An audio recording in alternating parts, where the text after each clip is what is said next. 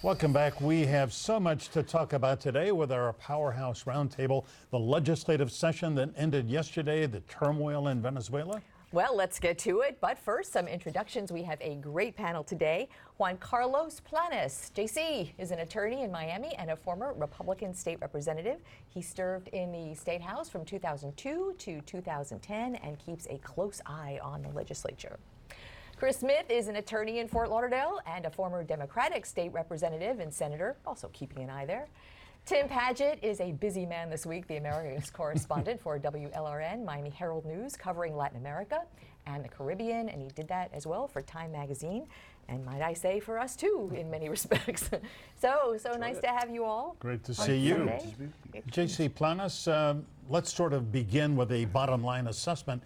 It seems to me that this session of the legislature was a slam dunk for the Republican leadership, and Governor DeSantis. Democrats did not do very well at all. You know, what's interesting is, and this was pointed out in the Herald, DeSantis had about the same numbers in the legislature that Rick Scott did, but because DeSantis was such a much more effective communicator with the legislature and understood the process more, he was able to get more of what his wish list was than Rick Scott was ever able to do.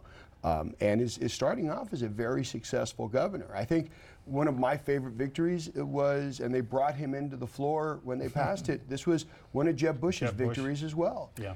But, you know, after the election, Chris Smith, the governor did a lot of things that really raised eyebrows in a good way among Democrats. Wow, the environment and you know, some education money. It's been a real mixed bag with him. I mean, in some sense, you've seen him go way to, you know, his Donald Trump roots. But in some sense, he's, you know, done some things that have helped the Democrats and made us a little bit happy. But I agree that this was a session in which you went far right on a lot of the issues. But one thing I noticed with Governor DeSantis as opposed to Governor Scott, DeSantis comes in as kind of an insider. Well, remember, when Rick Scott came in, he came in as an outsider. He didn't really know any legislators or know the process. Right. He was going to be the new sheriff in town, but it turned out to be very much like the old sheriff. You know, Tim Padgett, let me get your view on the sanctuary cities bill. I mean, in so many ways, what this does is that it puts Florida in line with the Trump administration, with 2020. I mean, the larger theme here is not very welcoming to immigrants, undocumented immigrants. It could cast that pall over immigration. There's no doubt about that. But on the other hand, there really wasn't any such thing as a sanctuary city in Florida. Not even Miami-Dade County what was considered a sanctuary refuge for immigrants. I think the big question that's going to come out of this, and it's a big 10th Amendment issue, and I think that's one of the big problems with this whole legislation, is that you're going to see a lot of municipalities and counties saying, okay, great, we're not going to be sanctuary cities. Now what's the federal government going to do in terms of reimbursing us for helping you nab these illegal, undocumented immigrants? It's an unfunded mandate in many respects, as the police chief of the city of Miami said. Yeah. You know what I find fascinating, and we were talking about it with Senator Thurston, is the Venezuelans who might be here without documentation. You know, on one hand, visa overstays quite a bit. Visa overstays, and you watch what happens and say, can you blame them at the moment? But you have this push for, you know, hardline on immigration, yet by the same people who are very hardline against the government they're trying to oust right now in Venezuela. How do you send those people back? I think there's a lot of contradictions in the immigration policy of the Trump administration. I mean, just the economic numbers that we saw Friday. If we don't accept a lot more legal immigrants, we could tank the economy, because once the economy heats like that, if you don't have a constant feed of worker class, you're going to screw up the economy. And I think that's been, for us economic conservatives, that's been one of the most troubling things of this new Republican Party on immigration. It's economically foolish. From a historical standpoint, it was amazing to see a southern state invite the federalism of their local law enforcement. I mean, given the history of the South, what we're basically saying is, okay, we're going to federalize our local and enforce this federal law here in Florida and make our local sheriffs and our local police officers federal officers. Yes. But to Glenna's point, I think we're going to see a lot more pressure now being put on Congress and the Trump administration to give groups like the Venezuelans temporary protected status. We're really going to see that build. Chris Smith, you have been in the legislature for those many years you served. a champion of education and public education. Now we're going to see, as Glenna pointed out earlier with Senator Thurston, $130 million out of the state general checking account, as it were, that's going to go for these scholarships to allow kids to go to private and even religious schools. And that is money that could have been spent for traditional public schools. And I think that's the biggest difference, because we've had a voucher program for many years, but it was a tax credit program. Right. A corporation gives money, take it off on their taxes. But this is money directly out of general government that could go for fixing the roof at a school or fixing up some of our schools, or even putting, more resource officers in the schools that are going to go now to private schools and, more importantly, religious schools. And because of, I guess, our new Supreme Court, they think that it's going to pass through. We don't have Justice Perriente or Justice Quince anymore. We have 3 new justices that are, good people, but I guess they will have another view of the constitutionality of this voucher program. The money travels with the student, Chris, and I think that's the important thing. I think that when we look at what students would go into the private school system, the money will go with them. It's not just going to be some sort of block grant. I think that, and people ask me, if you're so anti-Trump, why are you still a Republican? I think this is one of the issues where I'm firmly in the conservative camp. I think that the current system has given too few choices to parents, too few choices to students, and this is just another way to make sure that parents get the opportunity that I got to go to a private school, to have the opportunity that my kids have who go to a Catholic school. I think all parents should be entitled to this choice. But what do the taxpayers themselves think about this? In full disclosure, my wife is a public school teacher, and I think one of the big issues hanging over this, and one of the big questions is, okay, if we do shift this money from the taxpayer to the family that wants to send that money to private schools, why in this state are we not mandating that private schools meet the same requirements that public schools have to meet? I hear that accountability argument a lot. Private schools do have accountability standards. They may not be the same as the Florida state standards, but if I could just be devil's advocate for a Archdiocesan moment. schools have their own accountability. I mean, in archdiocese schools, you have standardized testing. You don't have the reporting requirements that the public schools have, but yet we still see the college graduation or the college acceptance numbers fairly high. We see the high school graduation numbers much higher. Can I just play devil's advocate for a moment and say, I listen to a lot of people talking about the Florida standards, and the standards are fine. It's the way they're measured, and teaching to the test gets a lot of controversial attention. I don't want my student sitting in a classroom in public school just being taught to pass a test. And so that kind of accountability, I've heard, people feel like has a great big downside. But as you talk about money traveling with the student, whenever you take away pieces of that pie, that makes it worse for those that are left behind. So you can keep taking money out. Those that are still in our traditional public schools, our constitutional public schools, are going to be left behind with less money. We can reform. I think the one important thing, the district cost differential is back.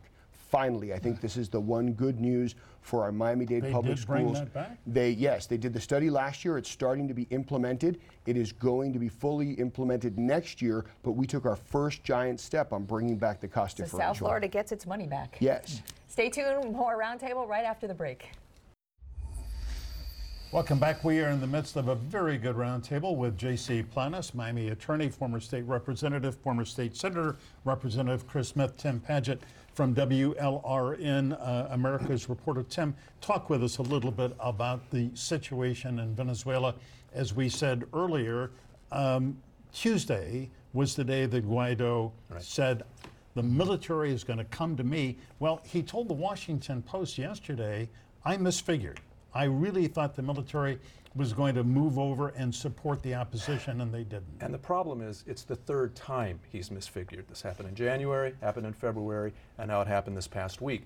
The problem here is we are succumbing to this rather foolish notion that regime change in Venezuela is going to happen overnight. And I think if we learned anything this past week, is that we've got to take 2 steps back and realize that taking down authoritarian regimes takes time. And we're going to have to take that time now, especially when we're talking, as Brian Fonseca said, that we're dealing with a military that is firmly entrenched, has drug trafficking accusations.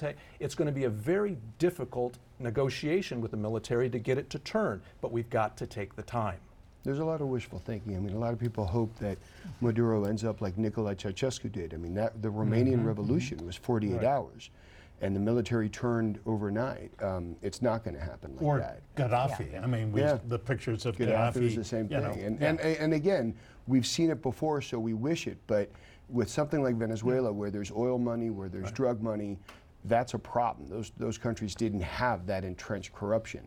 How important is it, though, that by their constitution, there should be a President Guaido? I mean, that is what the Constitution says at the moment. That's the leverage he has, and that's what he should be using then to create cracks in the wall, and then you exploit those cracks. That's how you bring regimes like this down.